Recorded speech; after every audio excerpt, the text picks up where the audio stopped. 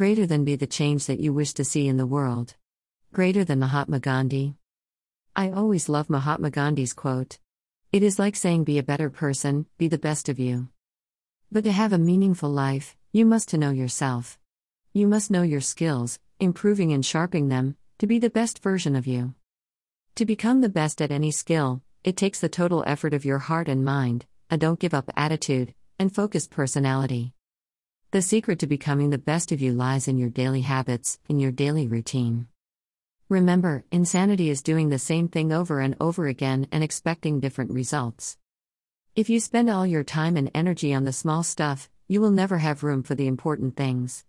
Therefore, use your time wisely by investing in quality rather than quantity. Be aware that life is a boomerang. What you send out will come back to you. You are the only one who can change what you are sending out, good things or bad things. By being the best of you all the time, you plant seeds and send out good, waiting expectantly for the good to come back to you. Feed the good in you. Always improve yourself. Don't be against yourself. We have enough people against us. Accept yourself as you are and change what you need to change to be a better you. Greater than note to yourself. Greater than you are not too old. Greater than and it is never too late.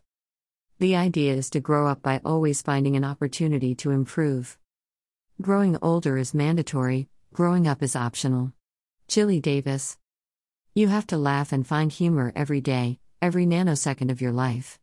Emile Zola said, "If you ask me what I came into this life to do, I will tell you, I came to live out loud."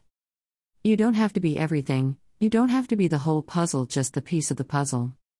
Learn to discover what it means to be you. Work on yourself every single day. This is your life we are talking about. Nothing is more important. Charlotte Bronte said, "Life appears to me too short to be spent nursing animosity or registering wrongs."